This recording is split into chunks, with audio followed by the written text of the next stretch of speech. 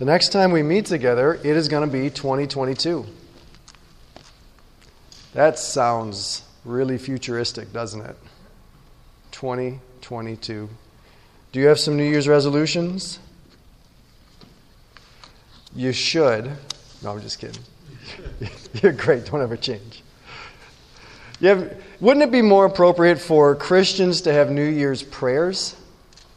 We should have New Year's prayers instead of resolutions. Like resolutions is like, I'm gonna. And prayers, it's like, God, would you? I mean, of course, there's the presence of some people making resolutions in Scripture, but I think we would all agree that a much greater emphasis in Scripture is praying the things that we desire, praying our hearts, praying our needs and wants to the Lord. What would your prayer be as you look at 2022? What's the prayer that you would have for yourself as we approach this new year? You know, I think when I was a kid, if anybody would suggest that, like, what's a big prayer that we should pray for the year? I was pray for world peace. You guys remember praying? Do they still want us to pray for that? Is that a thing? I remember when I was a kid, we were always supposed to be praying for. So your resolution is to lose 10 pounds, and the prayer is world peace. Okay, 10 pounds is not enough. I can tell you that right now. So that's not enough of a resolution, and world peace is too great of a aspiration. So we need something that is a much more personally transformative, and also something that we can put in the Lord's hands that will be transforming our worlds as well. And that's really what Psalm 139 is going to get us to this morning. So here in Psalm 139, we have been in this for the entirety of Advent. This is our last Sunday in Psalm 139. It's a 3-part meditation on what it means to be in a relationship with God. What does it mean to be in a relationship with God? It means to be in a relationship characterized by love. So the first part, verses 1 to 6, are all about this, about how God is so connected to us, how He knows our thoughts, He knows what we're going to say before we say it, He knows what our days are going to look like. He walks with us, behind us, and ahead of us, all at the same time. A relationship with God is a relationship characterized by an extraordinary, intimate, personal attention and love. It's also a relationship of light. We see this in the second section of this, that no matter where we go, no matter whether we run from God or we are taken from God, whether we feel ourselves to be distant from Him physically or spiritually, sometimes we feel really close to God, but sometimes we feel really far away. It doesn't matter. He's there with us anyway, with His presence, changing those experiences into something more like day, something more like light. So it's a relationship of love, it's a relationship of light, and God has that kind of love, that kind of covenant love and attention and devotion to us because the third section says that He made us. He formed us physically. He formed our inward parts. He knit us together in our mother's womb. And He formed our lives, the days that He designed and assigned to us. And so the psalmist periodically breaks out into praising God for this.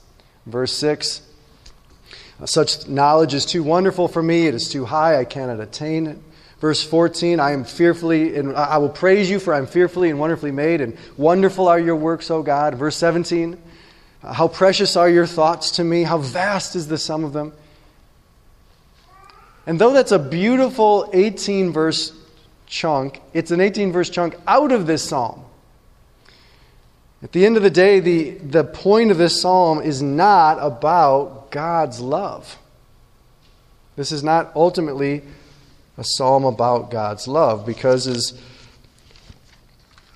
we heard Tony read a moment ago, when we get to verse 19, we speak up. We speak up out of our heart, and what do we say? We say murder, kill, blame, hate, anger.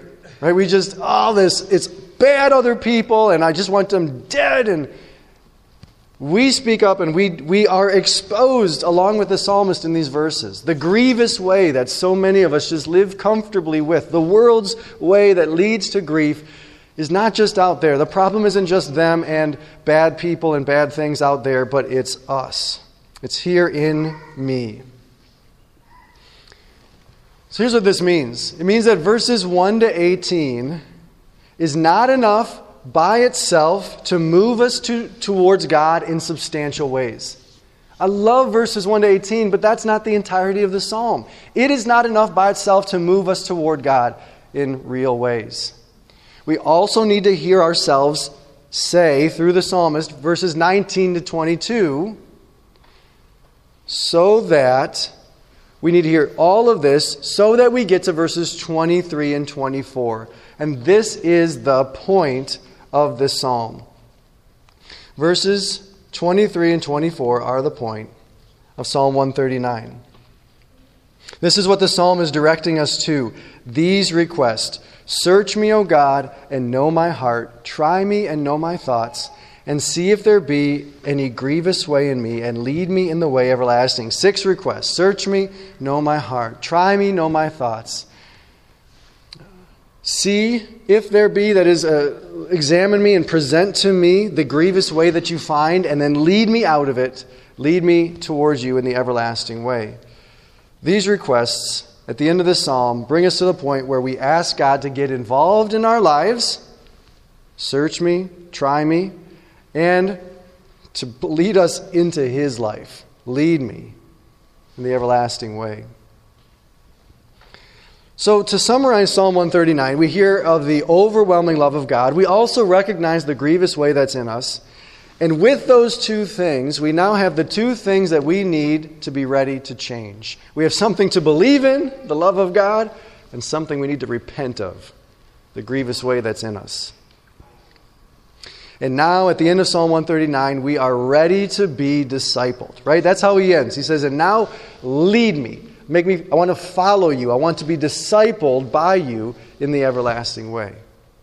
That's the point of this psalm, is to get us ready to be discipled.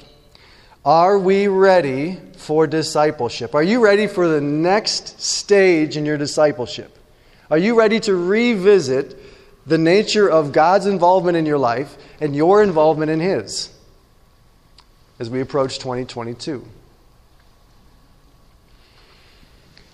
Anyone here think they don't need to get any healthier than they are? Right? Is everybody here just as perfectly healthy as you want to be as you look at the new year, right? Thanksgiving to Christmas didn't do anything to your cardiovascular system. Right? We all know that we want to get a little bit healthier, right? We all know the advantages of getting healthy. We all know the problems that are going to come with age if we don't get healthier. We've all seen the 60-minute documentaries on these things, right? We all know. And yet, when's the last time you ate broccoli on purpose? Right? There might have been some in the sauce at the Chinese restaurant that may have been ingested. But when did you eat it on purpose? When's the last time you went on a hike? Right? So what is this? We experience this thing where we know, but we don't really know. We know we need to get healthy. We know the advantages, we know the disadvantages, we know, but we don't really know enough or clearly enough to move us to get healthy. Periodically, the American church or some church does something really dumb, and everybody gets all up in arms and frustrated. Like, the church isn't making disciples. We need to get back to discipleship. Which is good. That's true. That's right. But you know what? There's not really that great of an interest in being discipled and in discipleship. And why is that? Because we know that God loves us, verses 1 to 18. And we know that we need Him, verses 19 to 22. But we don't really know either thing that well. We don't really know either thing that well. My friend Ron Christensen at Easter Bible Church, he said one time, and I just love, he said, nobody learns anything unless they have to.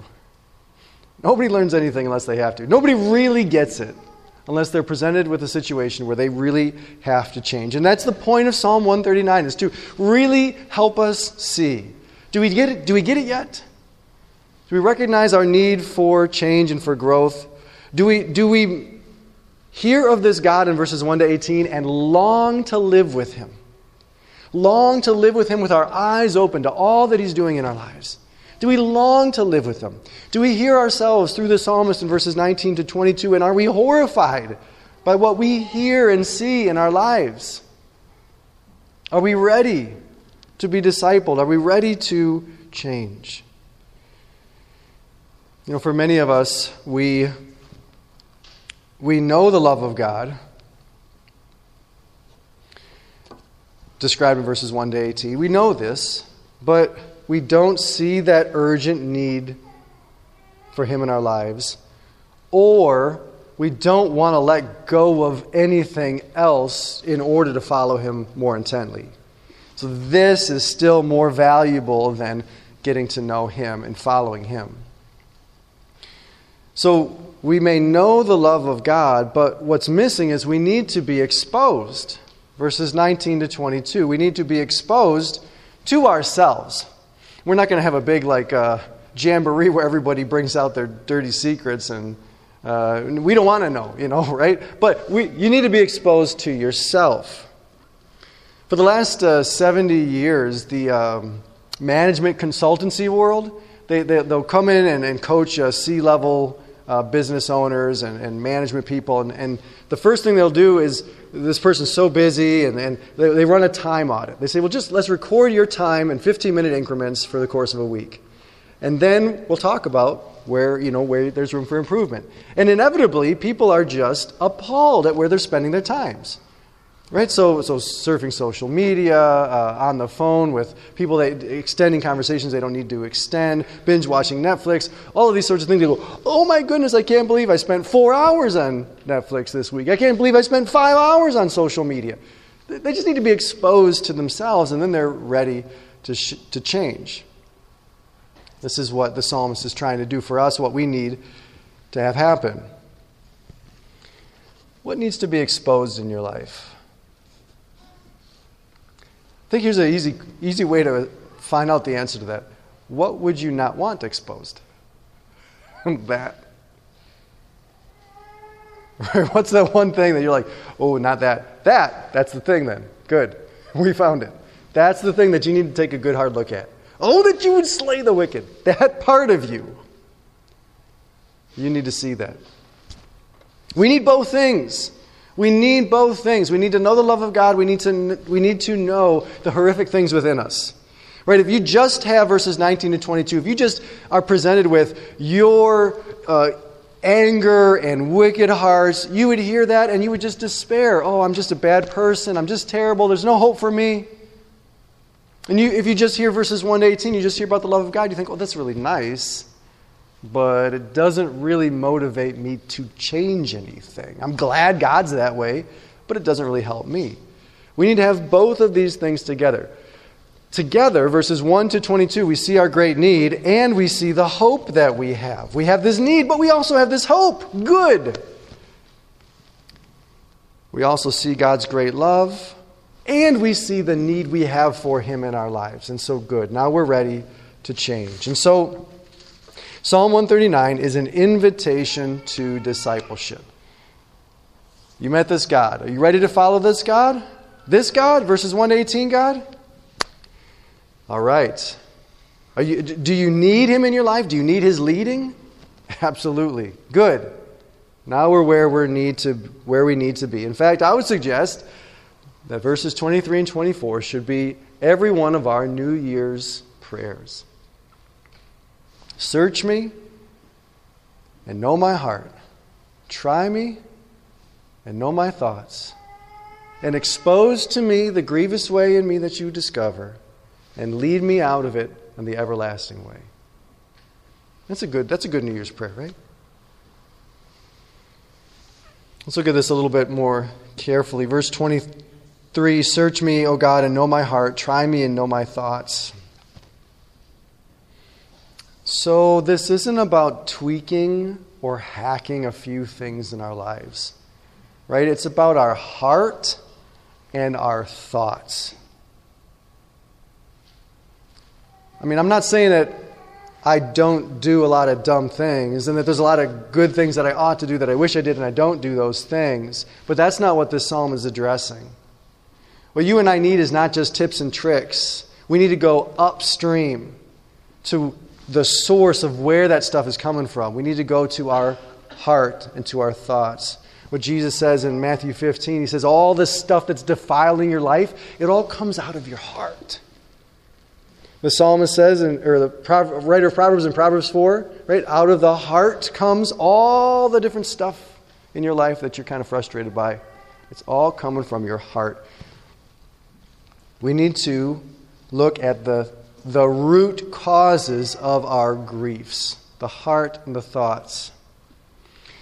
Which is sad, right? Because that's actually the stuff that's supposed to be loving the Lord. Remember this? Love the Lord with all your heart, with all your mind, with all your strength. This is what's supposed to be loving the Lord and loving others. And yet that's not mostly what our heart and mind does. That's not mostly what's in there. So God wants to deal with it. He wants to deal with it for our sake. He wants to deal with it for the sake of the other people in our lives. You know, so often and this is what the psalmist is trying to confront us with, we are conformed to this world. Right? We are conformed to it rather than being transformed. Our heart is valuing the same things that the world values. Our mind is fixated on and hoping in the same thing that the world is fixated and hoping on. And the work of God in our lives is to transform us. To transform us. And that's a challenging prospect. To turn ourselves over to this God. And so the question, are we ready, is not a light and easy question. This is why he saves it for the end of the psalm. He suckers you in with all this nice stuff about God. And then, wait. Are you ready to change? Verse 24. See if there be a grievous way in me, and lead me in the way everlasting. This shows us that there's actually two ways of being discipled, two ways of discipleship. A way to grief. And where's that way at?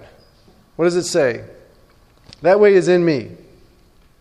And then there's a way to life. And where's that? That's with God. How did the bad way get in me? The bad way, the grievous way, got in me because I led. I got this. And so I turned to what looked like, other than God, the best available sources for wisdom and guidance and intelligent life direction. And I opened my heart and mind to the world. And the world, with all of its wisdom, poured into me and is leading me to the place of grief. How am I going to get out of this?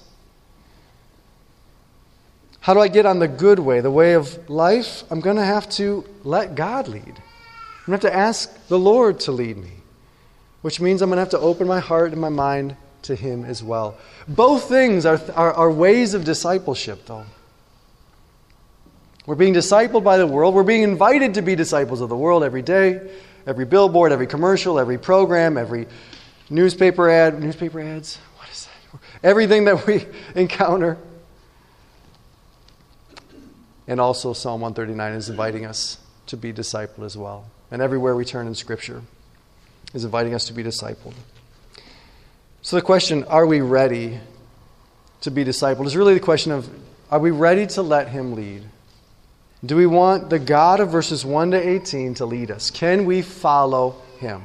The one who has searched us and known us, who knows when we sit down, when we rise up, who discerns our thoughts from afar, who searches out our path and our lying down, is acquainted with all our ways. This God, who loves us in this way, can we follow Him? And in case we have any further reluctance, because the question of can we follow Him is really kind of getting down to the nub of it. Because, well, can we?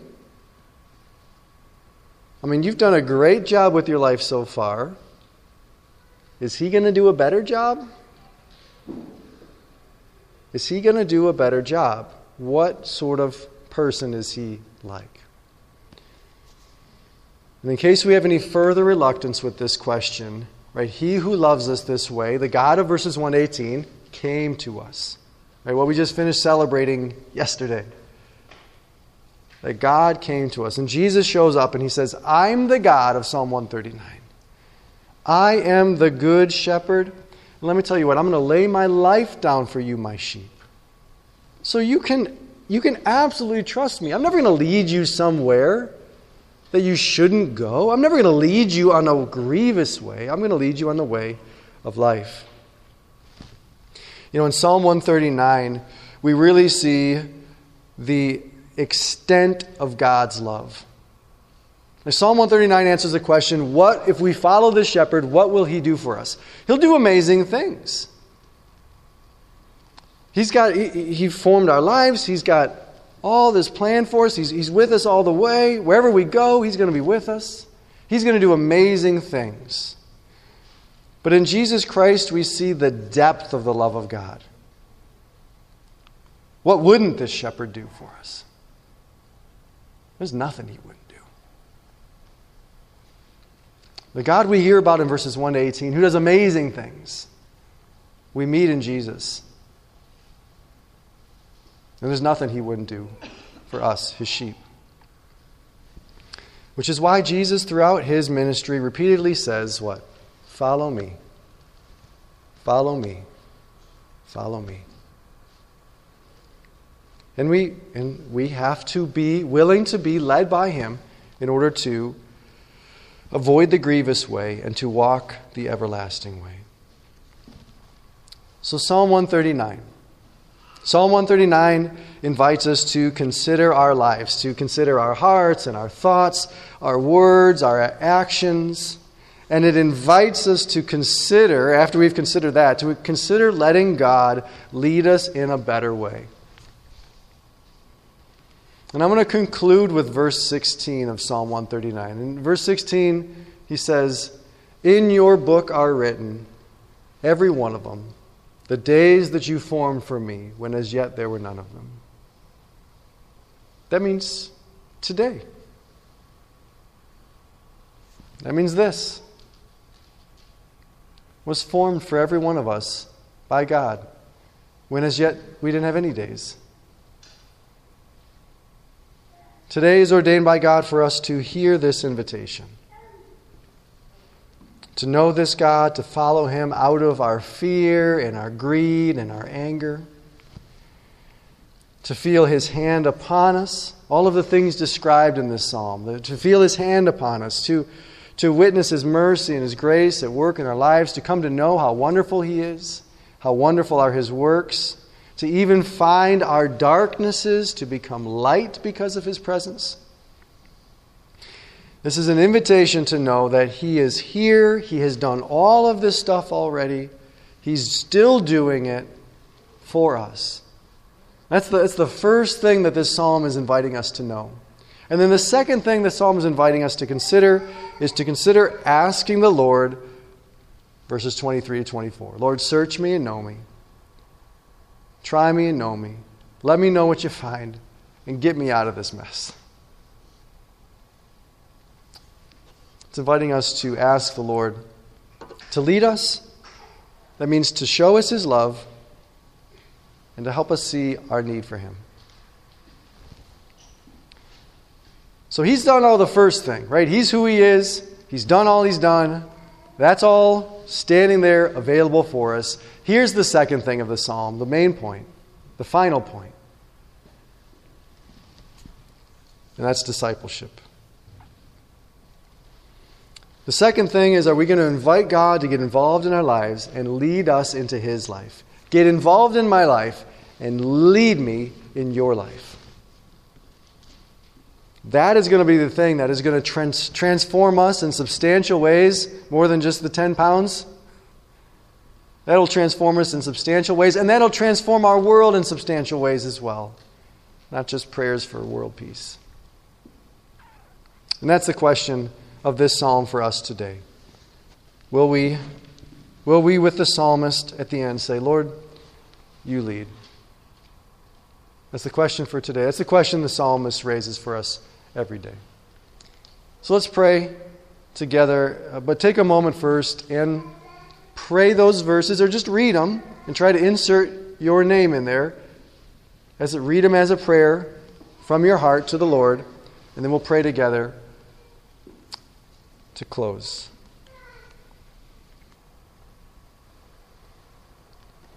Let's pray together. Heavenly Father, we thank you for your word.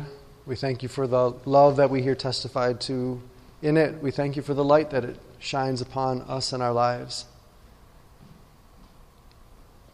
We thank you for this psalm, for the beautiful descriptions of your love, for the helpful description of the grievous way that is in all of us, and for the invitation that you extend to us here. Lord, you extend to us this invitation always in this psalm, and yet we also know that in real time you have led us to this day, that this is one of the days you have formed for us to consider this, the subject of our relationship with you, your involvement in our lives, and our involvement in your life. And so, Lord, I pray that you would work in our hearts and in our minds, and what we need to release or let go of or pick up in order to sincerely pray with the psalmist.